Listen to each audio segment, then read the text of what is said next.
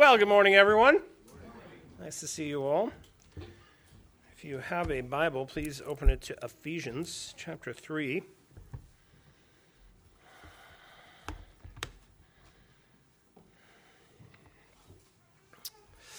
going to be looking at specifically verses 18 and 19 today. We're going to look at the dimensions of God's love, the size, the shape, the weight, the meaning of these words of Paul that are so mysterious. But before we do that, let us pray together. Grant, Almighty God, that as you shine on us by your word, we may not be blind at midday, nor willfully seek darkness, and thus lull our minds asleep. But may we be roused daily by your words. May we stir up ourselves more and more to fear your name, and thus present ourselves in all our pursuits as a sacrifice to you, that you may peaceably rule and perpetually dwell in us until you gather us to your celestial habitation, where there is reserved for us eternal rest and eternal glory through Jesus Christ our Lord, and amen. Amen. Now, I described last week the Word of God at times being like stalks of new grain. When you gather in the sheaves, you have to sift and rub out and roll and crush, prepping carefully for consumption wheat that grows in the fields. You can't just take the wheat out of the field and start chewing on it. That is on one level possible, but not necessarily what God intended. If you guys came here next week and all I had was piled here instead of bread is just some sheaves of grain, you would think that there was a problem. Sometimes the Word of God is like that. We have to work it. We have to knead it. We have to prep it. We have to slowly consider it. The meditative approach to God's Word is the best way to feed upon it, I would argue. Paul is giving us here a prayer report. That's what he was telling us last week. And he's telling us things, he's giving us things that are so ponderous that we have to go very slowly to understand them. If we go too quickly, if we just jump from word to word, move on from verse to verse, we miss the size and scope of what he's telling us here. Now, I'm going to go back. I'm going to start just a little further back than we're going to look at today, but I want to just remind you guys of the context here.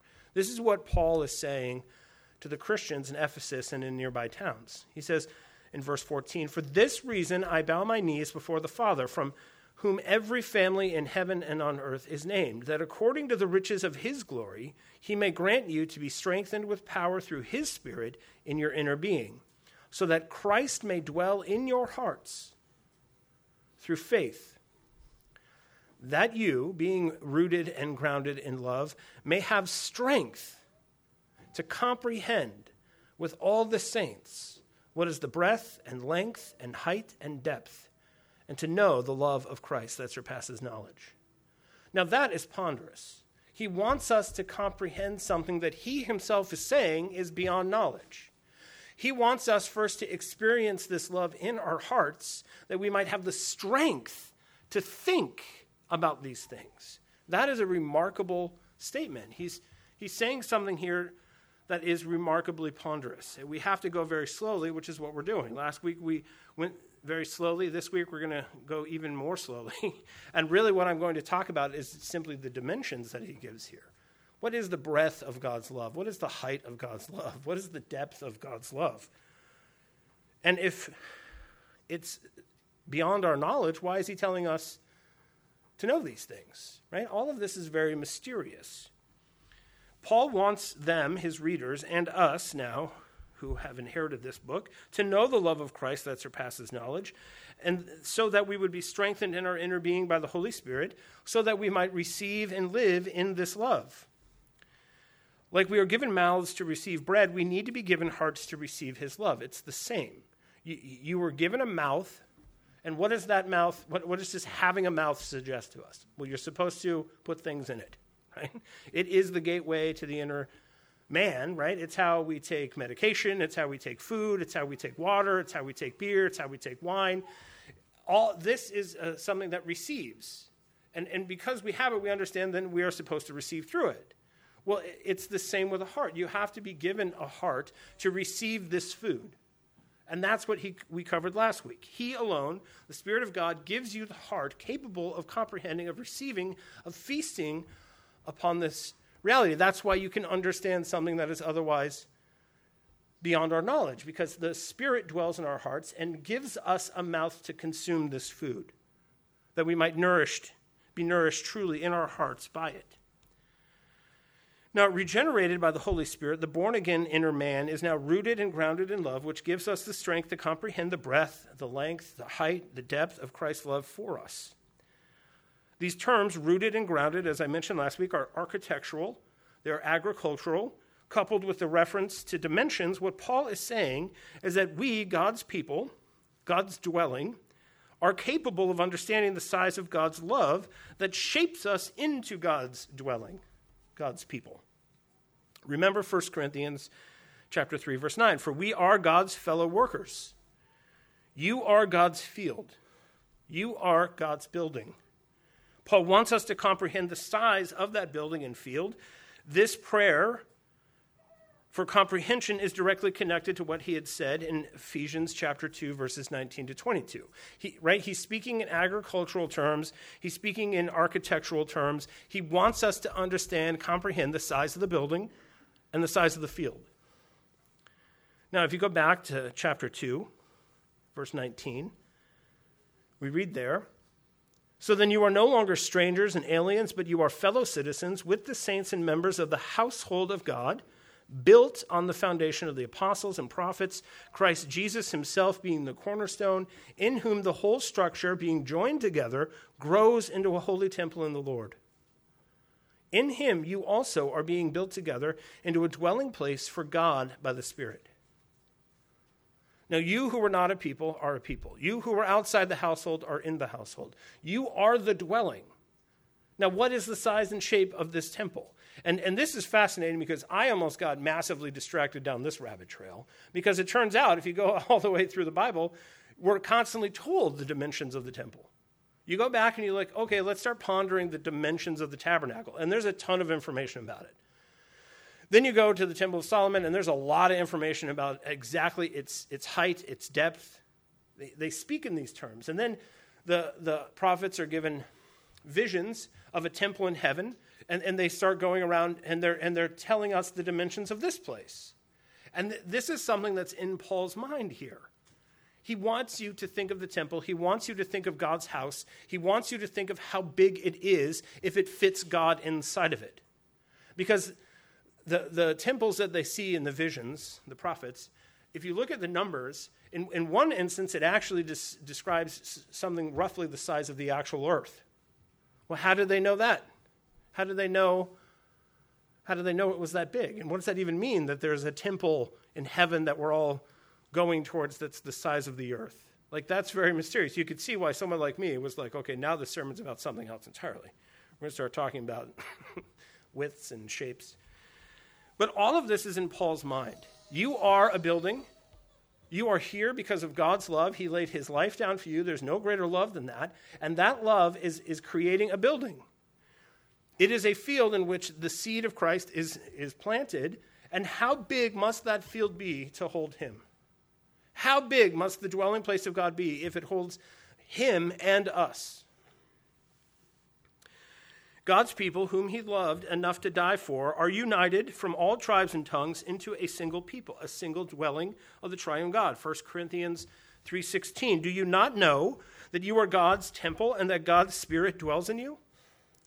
1 Peter 2:5. You yourselves, like living stones, are being built up as a spiritual house to be a holy priesthood, to offer spiritual sacrifices acceptable to God through Jesus Christ. 2 Corinthians 6:16. What agreement has the temple of God with idols? For we are the temple of the living God, as God said, I will make my dwelling among them and walk among them, and I will be their God, and they shall be my people. God's dwelling is his people. You have received his love, so you are his dwelling place. And this is true for everyone that Christ has died for, everyone that he has brought into himself. We, the dwelling place of the triune God, are now a spring from which his love flows into the world like a flood.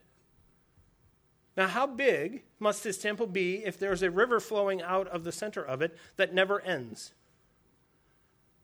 How big must that well of water in the temple of the Lord? Because that's what it says in Revelation chapter 22. It talks about a temple in heaven from which a river flows that never ends. The source of the river is the temple of where God dwells.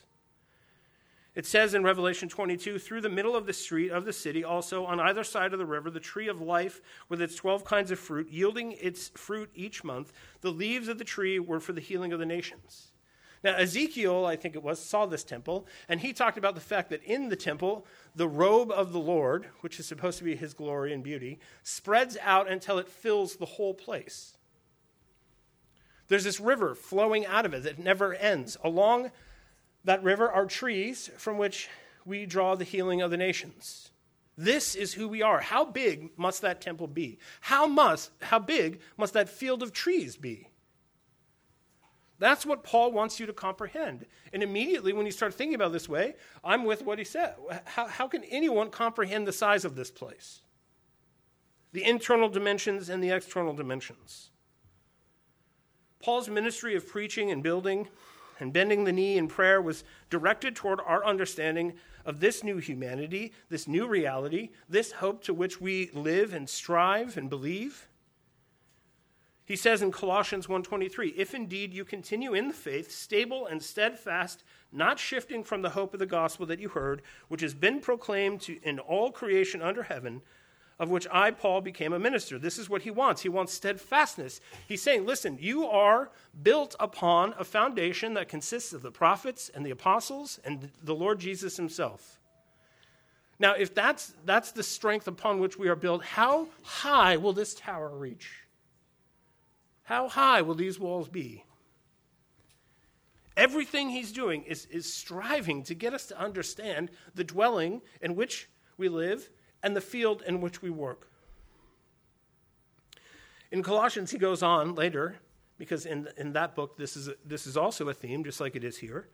He says in chapter 2, verse 6 and 7, therefore, as you received Christ Jesus the Lord, so walk in him, rooted and built up in him, established in the faith, just as you were taught, abounding in thanksgiving.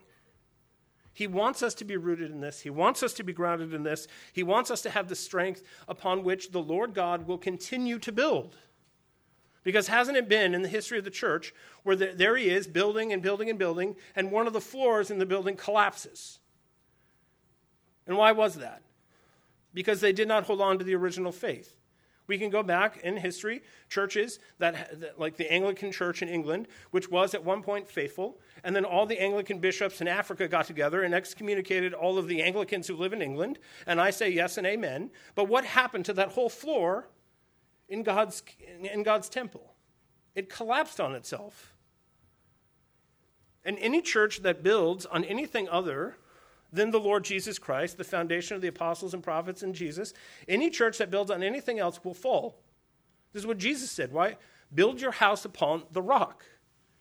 Right? We understand the dimensions of the place because this is what the New Testament is. The apostles are telling us what the boundary markers are of these floors that we are building generation by generation in this temple. The triune God promised that he would dwell with his people as their Lord, going all the way back to Moses, and the latter prophets foretold of a greater son of David, the Lord of a new covenant over a new restored humanity that would not be focused on a thin strip of land in Palestine consisting of a single nation, but would consist of all nations covering the whole world. This is expressed each week to us at the table in our midst here, where we are fed spiritually in the inward man on the true manna from heaven, so that our inner man and inner well would be refreshed and renewed. The Lord is here in our midst, held in our hands, taken into ourselves, sustaining us, body and soul, heart and mind.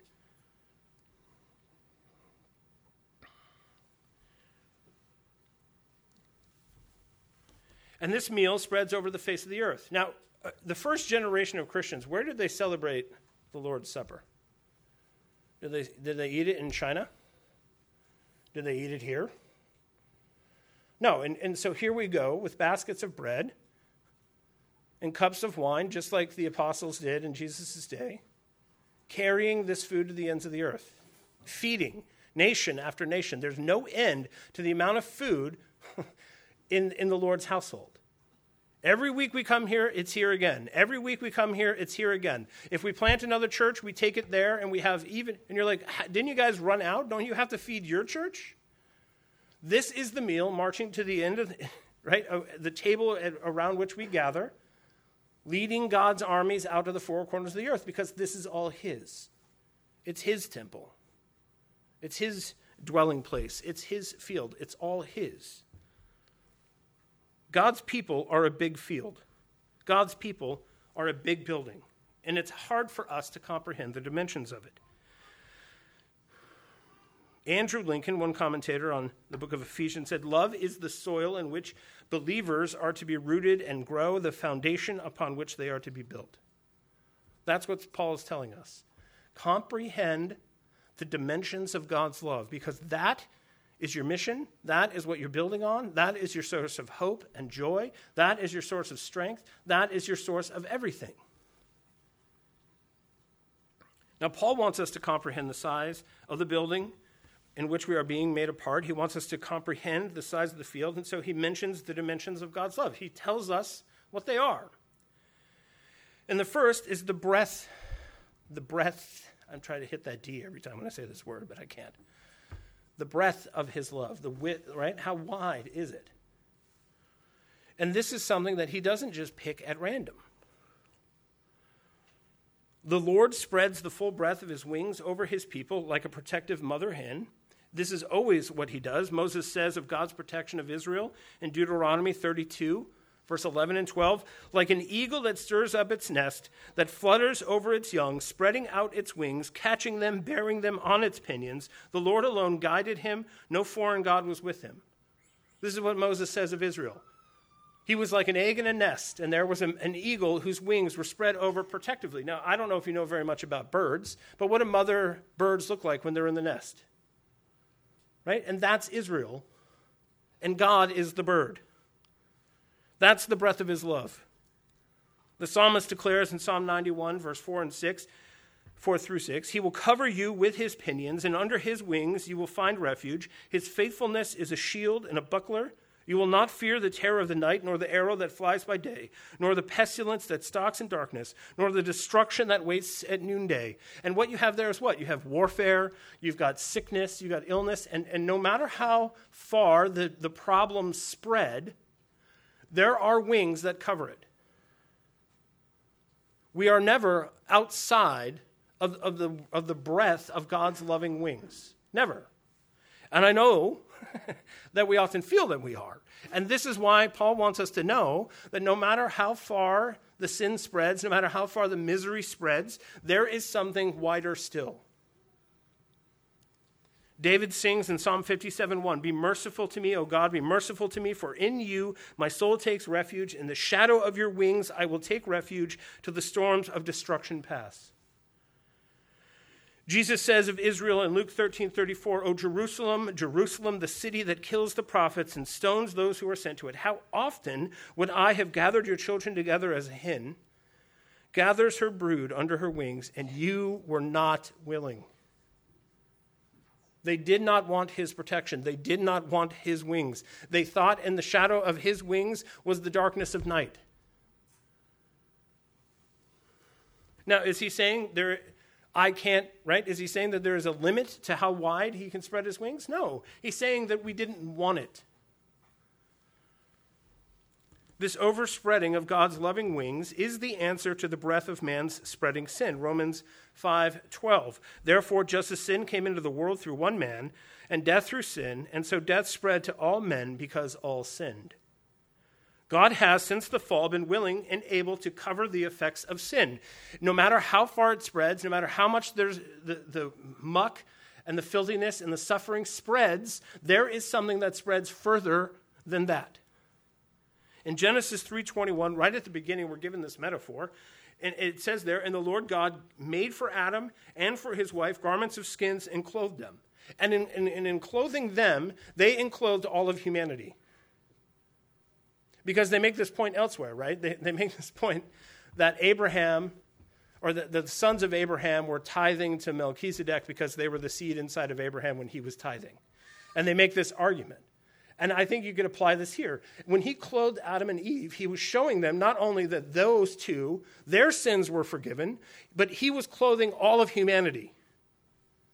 I can overspread this sin. And we know that it spread, right? We know it went from Adam to Cain and Abel and on and on and on. And then there was a flood that covered the earth, and on and on and on this decay and this decrepitness went. And what we see right there at the beginning is that God was capable of covering it all. The covering of God's loving wings is greater than the spread of man's sin. Paul is saying that the breadth of heaven's cleansing is more far-reaching than man's filth.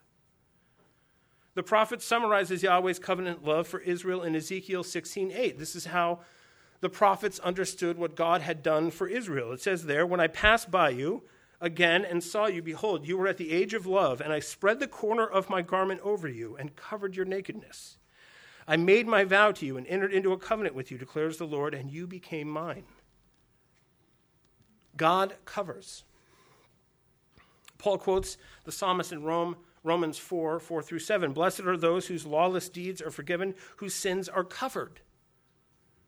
Now you think about your own life. What hasn't your sin touched?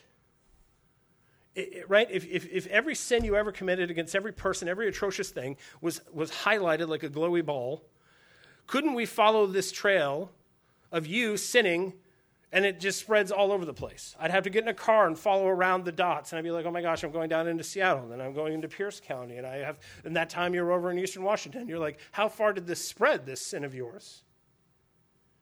And no matter how far you could spread it, you could get in your car and you could drive east and you could sin every second that you're going, and then you could just wrap the earth over and over and over and over and over again. You still would not spread sin further than Christ is able to cover it with his blood. That is what he is saying. There is a breath that answers a breath. And those of us who see sin and wickedness, right? I mean, it was like, I saw this meme earlier today, and it's President Biden, and he has all these buttons in front of him, and it's like, which war is he going to pick, right? Iran, Russia, Texas. He's got all these options. And right now, doesn't it seem like things have gotten a little out of control? And you're like, who is driving this semi-truck through the universe, right? Who is in charge of this? Look at this corruption. Could the problem spread any further? And, right? And I keep thinking, no, this is about as crazy as it's going to get. Something's got to happen now. And then more stuff happens. And it spreads further and further. Now, what overreaches all of that? Right? God who stands outside of time, God who is beyond the size of the cosmos, right? Everything lives, moves, and has its being in Christ. He covers everything. There's nothing that he cannot touch, nothing that he cannot see, nothing that he cannot do, and even now he's in control of everything. This will poise and stay the soul, John Bunyan says. It will relieve and support the soul in and under those many misgivings and desponding thoughts under which are subject when afflicted with the apprehensions of sin and the abounding nature of it. It wears us down. We just feel like we're being tread upon and dragged from one end of anxiety to the other. And what's greater than all of that is the love of God. If love covers a multitude of sins, as the apostle says, what will the self-sacrificial love of God do to the corruption that man spreads? Right? If you, a human being, can cover a multitude of sins with a little love, what will the self-sacrificial love of Jesus Christ not cover?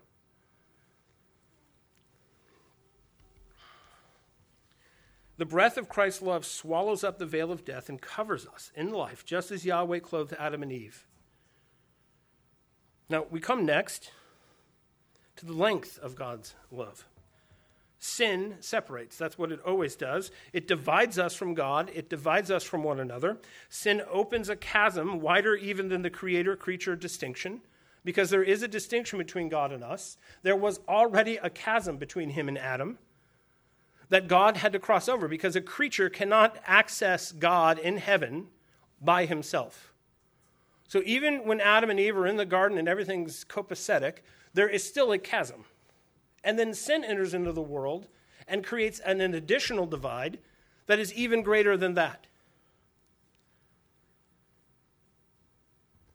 Isaiah 59, verse 2. But your iniquities have made a separation between you and your God, and your sins have hidden his face from you so that he does not hear.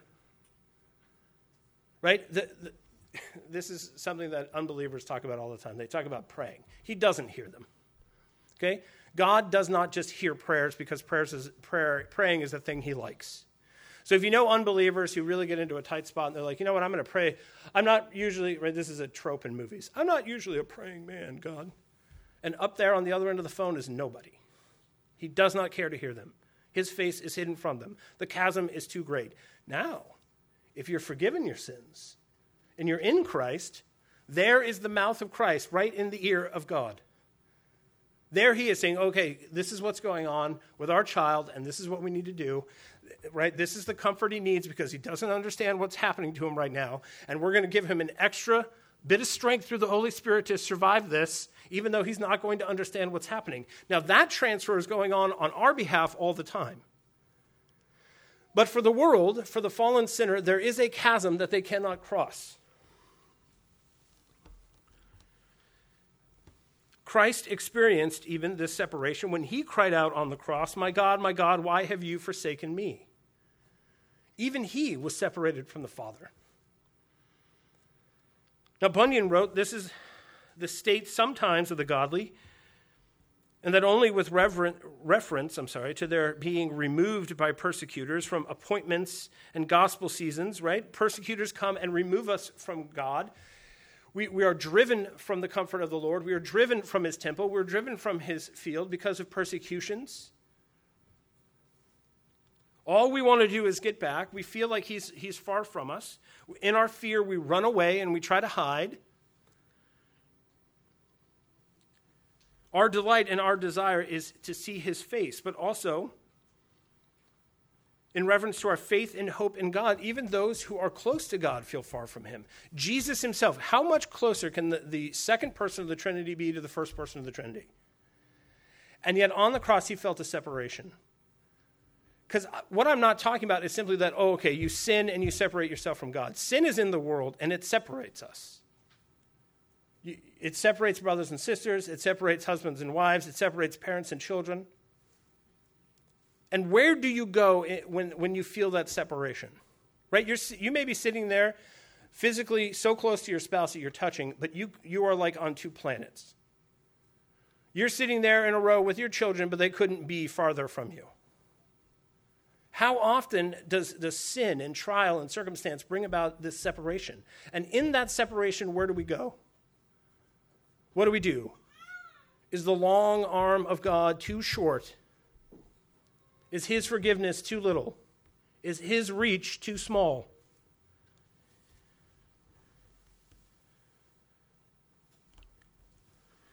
Sometimes with David we ask from Psalm 10, verse 1, why, O Lord, do you stand so far away? Why do you hide yourself in times of trouble? Because haven't you ever gotten into trouble and you're looking around for the Lord and you know what you don't sense at all is him? You're like, I don't understand. I understand. Okay, man was born to trouble as the sparks fly upward. That's what Job says. So here I am in some trouble that you made me for, and where are you? We feel this way. We feel this way. Even the redeemed at times think themselves bereft of God's favor, beyond the reach of his concern, beyond the reach of his mercy. And to our doubts, God responds with Isaiah 50, verse 2. Is my hand shortened?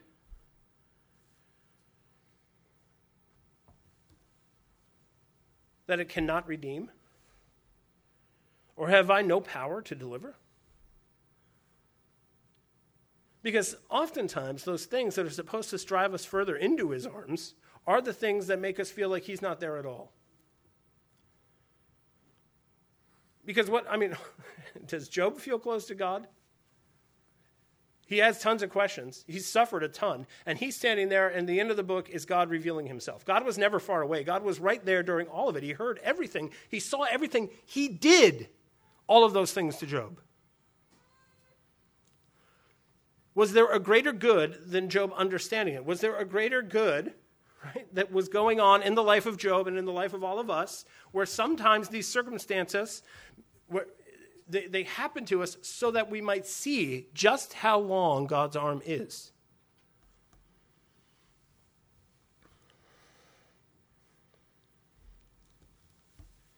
Paul says in Romans 10:6, do not say in your heart, who will ascend into heaven? That is, to bring Christ down. Have you ever been sitting there around the table with your family and you think, you know what we could use right now is some Christ. Who could go up into heaven and drag him down here? Like he's a kid who won't get up to go to school. Right? How many times you were there with your, okay, boy, go get your brothers. Get them and come here. And doesn't it feel oftentimes like we're like, who's going to go up into heaven and bring him down?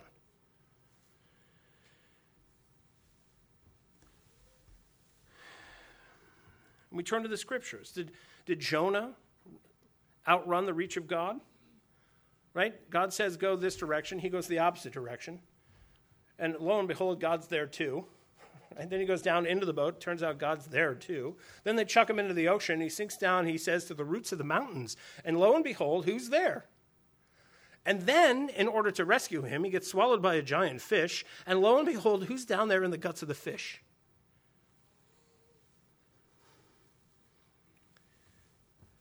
We cannot fathom the length of God's arm. It's longer than our fall in sin, longer than the distance between the exalted throne of heaven and the womb of a virgin. Measure that distance for me.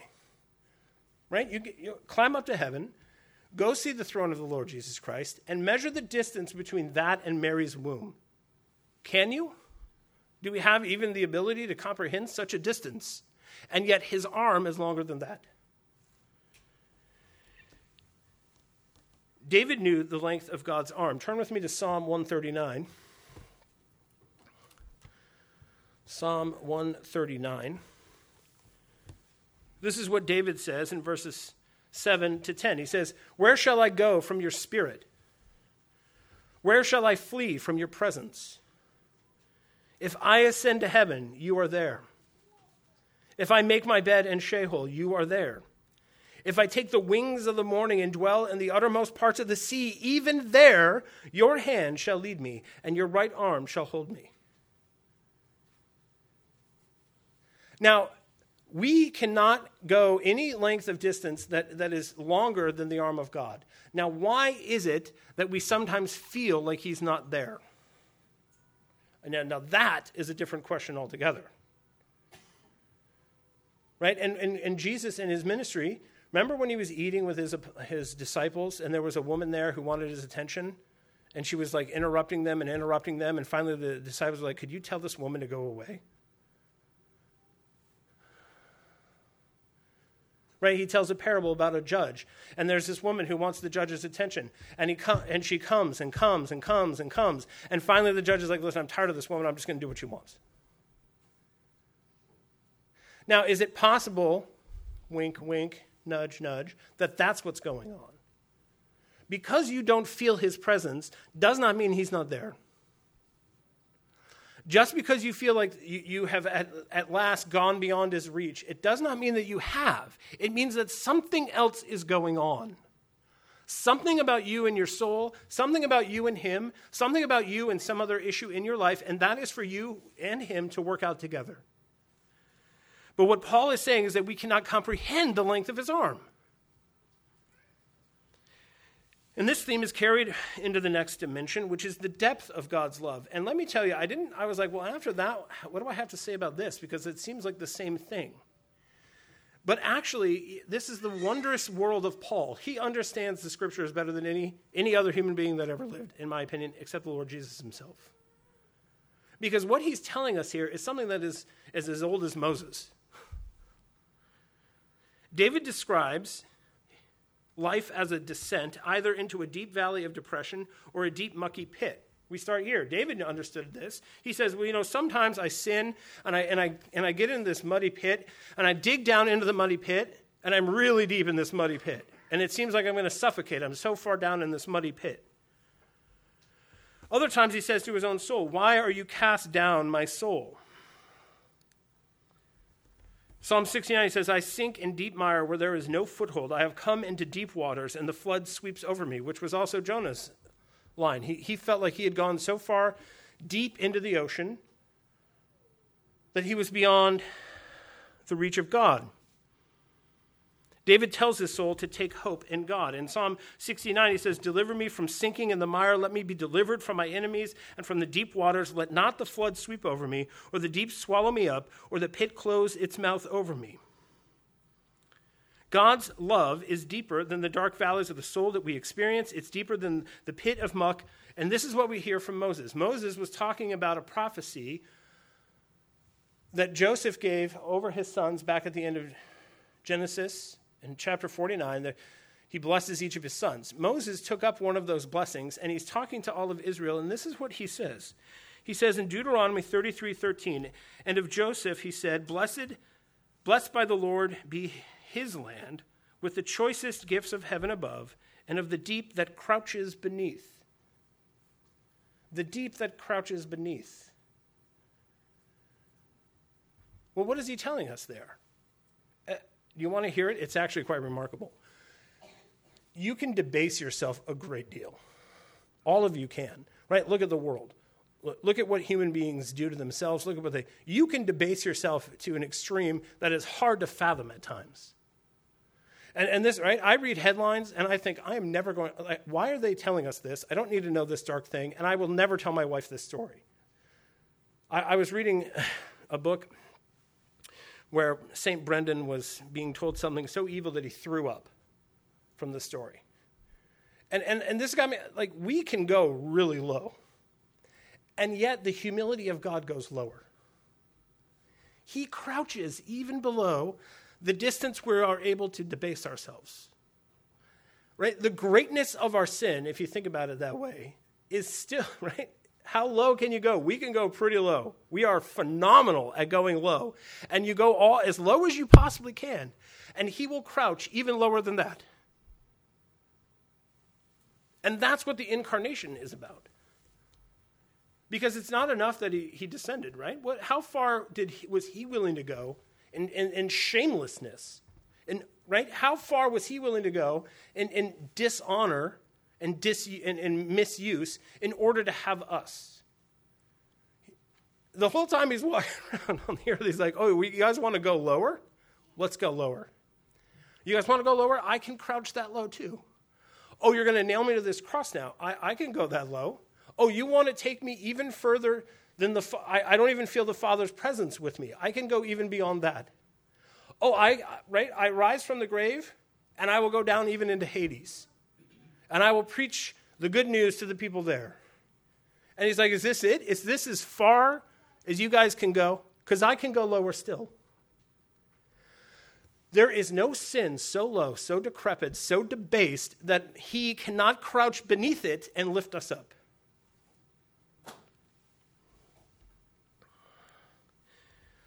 John Bunyan said, "This, therefore, is worthy of the consideration of all sinking souls, of souls that feel themselves descending into the pit. Consider that underneath this deep whereinto they are descending, there lieth the delivering mercy, crouching to catch them and to save them from sinking forever. Now don't give in to the despairing descent. Do not fear the pit of filthy sin. Do not worry about the dark night of the soul. It will come, because there is something whose reach is longer, who can crouch lower."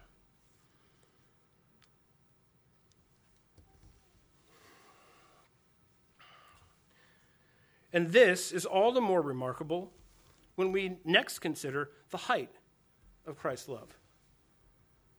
Right? Now, are you getting a sense of the size of the building? Are you getting a sense of the size of the field here? It's bigger than anything we can comprehend, and that is the love of God for us. As there is a breadth and a length and a depth in the mercy and grace of God through Christ towards his people, so there is also a height. Now, in the Old Testament, there were a lot of tall obstacles. At every turn, Noah had to face giants in Genesis 6. David faced the giant in 1 Samuel 17, something much taller than him. 10 of Israel's spies came back and reported in Numbers chapter 13. This is what they said: "We are not able to go up against the people. We can't go up against the people. They're too high for us, for they are stronger than we are. The land through which we have gone to spy it out is a land that devours its inhabitants. And all the people that we saw in it are of great height.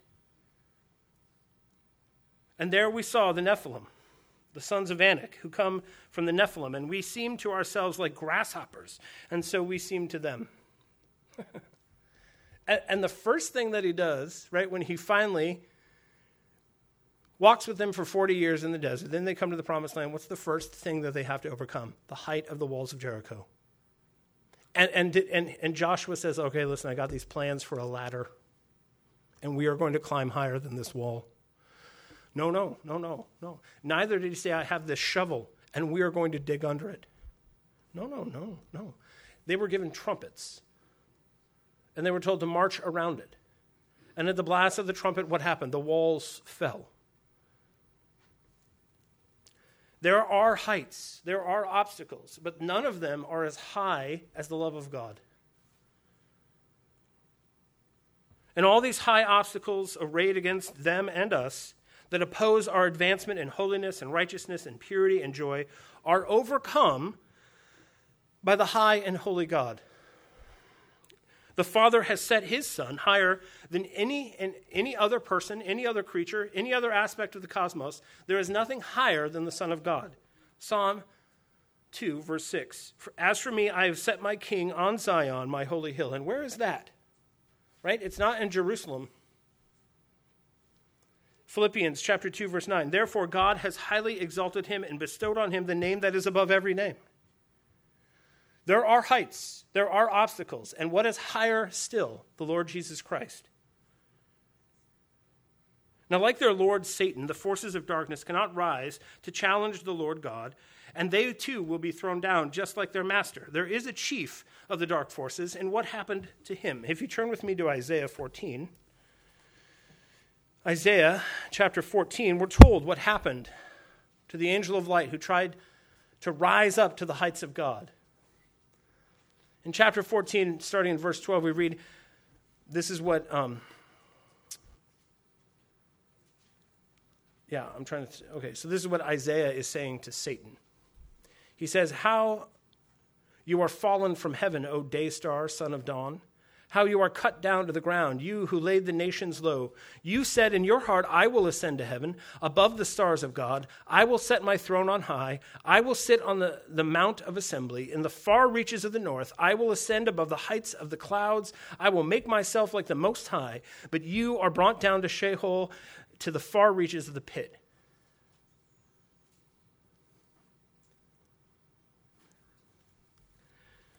Because Jesus says this remarkable thing that most of us do not understand. In Luke chapter 10, verse 18, he has sent out his disciples, the 70. They have come back with reports of how they're slaying people in the spirit with their preaching, and they're driving out demons. And Jesus himself says, and he said to them, I saw Satan fall like lightning from heaven.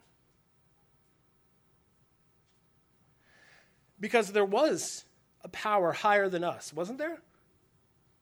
We lost the garden, and who did God put in the place of man in the garden to protect it? An angel. And when that happened, this is a long story, we entered into the age of angels. And this is why in Hebrews it says Jesus descended lower than the angels, because the angels were in charge, because man wasn't. And he wrested this world back from the dark angels who controlled it. And this is why, as he sees his people going around, doing what he has commanded them to do, he says, I saw Satan fall like lightning. And when he sent monks north into Germany, and when he sent them into Gaul, and when he sent them into Ireland, every time his people went out and obeyed him, and the kingdom spread, and the gospel was preached, and people believed, he could say again, I saw another demon fall like lightning. I saw the principalities and powers, one after the other, falling like lightning from the sky, because there is a height. We operate with the spirit of a God who's higher than the forces that are arraigned against us.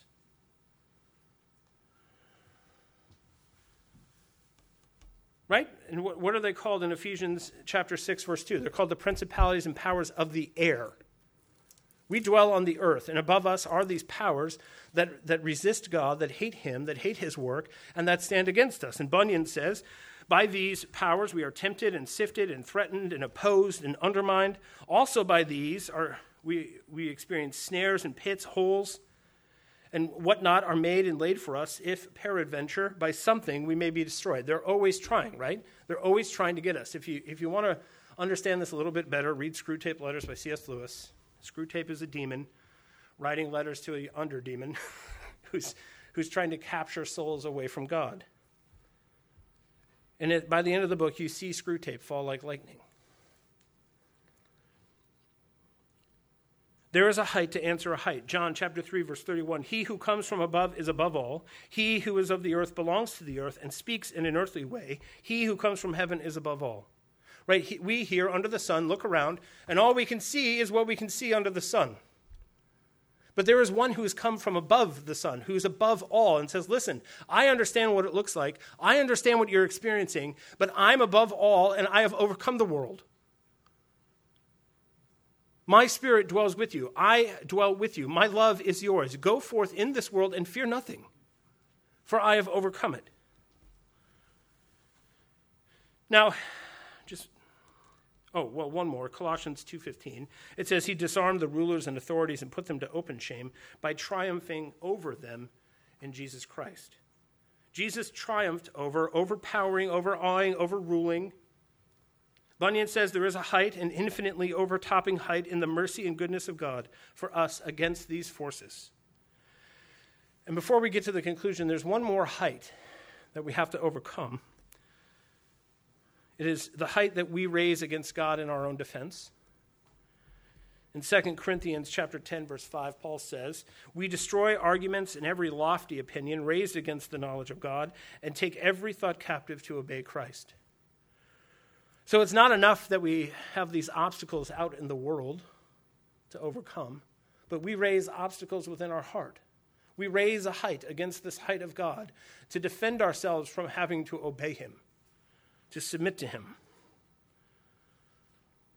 We try to overtop the clear revelation of both nature and Scripture, opposing and contradicting with high views of our own logic, our own reason, our own subtlety, our own wit. We raise this defense against God's glory and against our obedience to him. But we must take Paul's exhortation to heart from Romans 12, verse 3.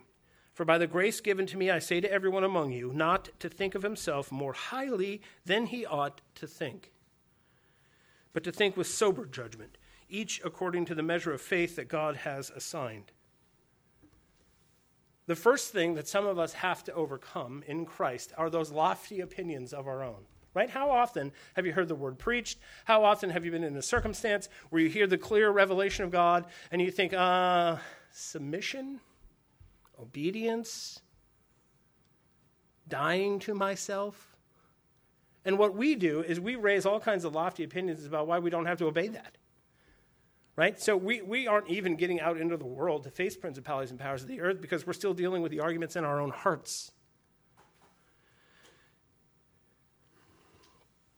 Psalm 131, verses 1 and 2. O Lord, my heart is not lifted up, my eyes are not raised too high. I do not occupy myself with things too great and too marvelous for me, but I have calmed and quieted my soul like a weaned child with its mother. Like a weaned child is my soul within me. Now, I'm with C.S. Lewis on this because it sounds super unpastoral. But C.S. Lewis once asked, is there a question? Is there any question we could ask of God? Right? Can he make a rock he can't lift? And his comment is, some questions are just too dumb for God. It's not that he couldn't answer them. He's like, that question is too dumb for me. I'm not going to.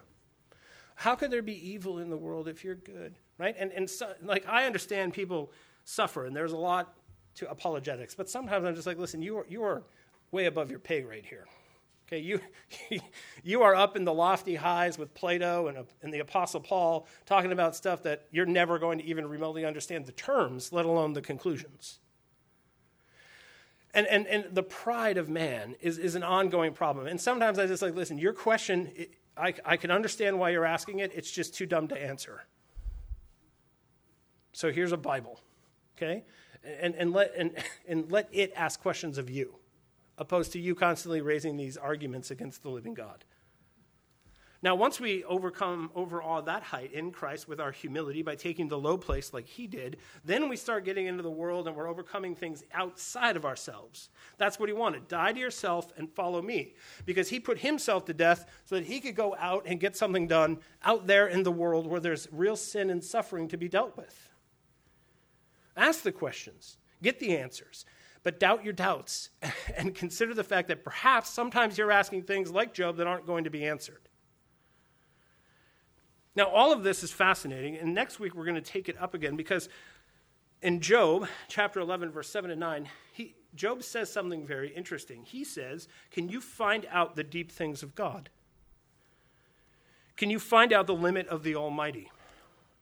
It is higher than heaven. What can you do? Deeper than Sheol. What can you know? Its measure is longer than the earth and broader than the sea. Paul himself says in Romans 11:33, oh, the depth of the riches and wisdom and knowledge of God, how unsearchable are his judgments and how inscrutable his ways. Now that ought to humble us. That ought to get us to sit down and puzzle these things out and take the wheat and start working on this so that we can actually turn it into some actual bread that's going to nourish us. Because we're told that we can't comprehend these things, and yet he's praying that we would comprehend these things.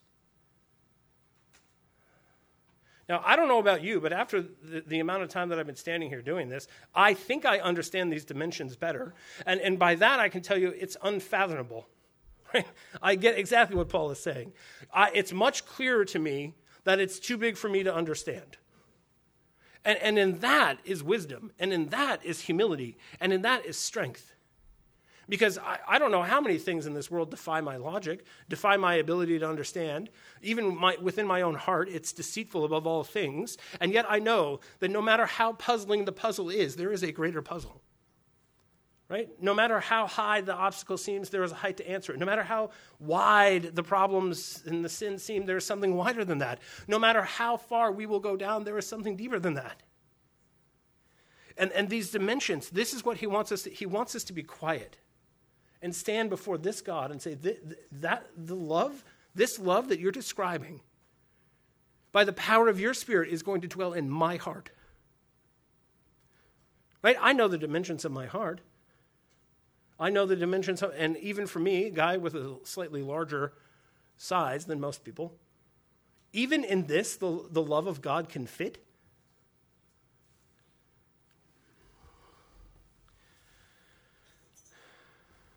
Bunyan wrote, the greatness of God, of the God and Father of our Lord Jesus Christ, is that, if rightly considered, which will support the spirit of those of his people who are frightened with the greatness of their adversaries. For here is a greatness against a greatness. Pharaoh was great, but God more great in power, more great in wisdom, more great every way for the help of his people, wherein they dealt proudly. He was above them. These words, therefore, take in for this people the great God who in his immensity and infinite greatness is beyond all things. And yet we're told here by Paul, by the power of his Spirit, he will dwell within us. Now, if this is what we're talking about, what can we not overcome in his name? If this is what we're talking about, what will overcome us if we are in him? What love can separate us from him? What distance can separate us from him?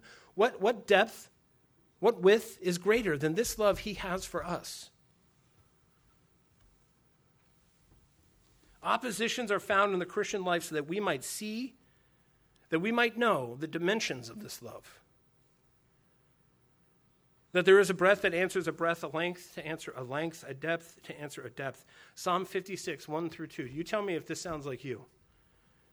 Be gracious to me, O God, for man tramples on me all day long. An attacker oppresses me. My enemies trample on me all day long, for many attack me proudly.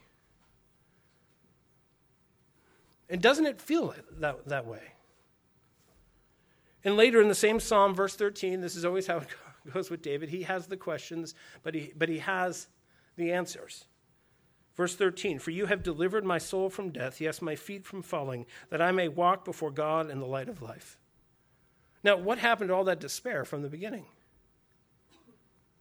He talks about this in Psalm 77 as well. He's considering the earth, David is, and he's considering everything that's going on. He's considering all the wicked people. He's considering all the suffering, all the degradation. He's considering all of these things and how the righteous are winning and how the righteous are wealthy and fat and sleek. And then you know what he does?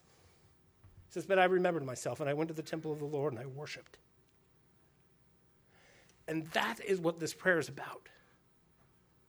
That we would come and fall silent before the face of God, the one who knows more than us, who reaches further than us, who's greater than everything that stands against us, the one to whom we are called to serve. And if we just ponder him, the dimensions of his love, the size of the field in which Christ is the seed, how much fruit is going to come out of that field? If the foundation is Jesus and the next level is the apostles, how high might that building reach? As you are placed in it, and you are placed in it, and you are placed in it. And the tower goes up and up. How far is it going to reach? This is the God who loves you. This is the God who dwells in your hearts. This is the God who's concerned with you, not just your creaturely comforts, but what you're becoming ultimately. And so there are obstacles, there are oppositions, and it's for us to know the God that we serve, not to fear the things themselves. They reveal more and more and more about this God that we serve. In the name of the Father, and the Son, and the Holy Spirit, amen.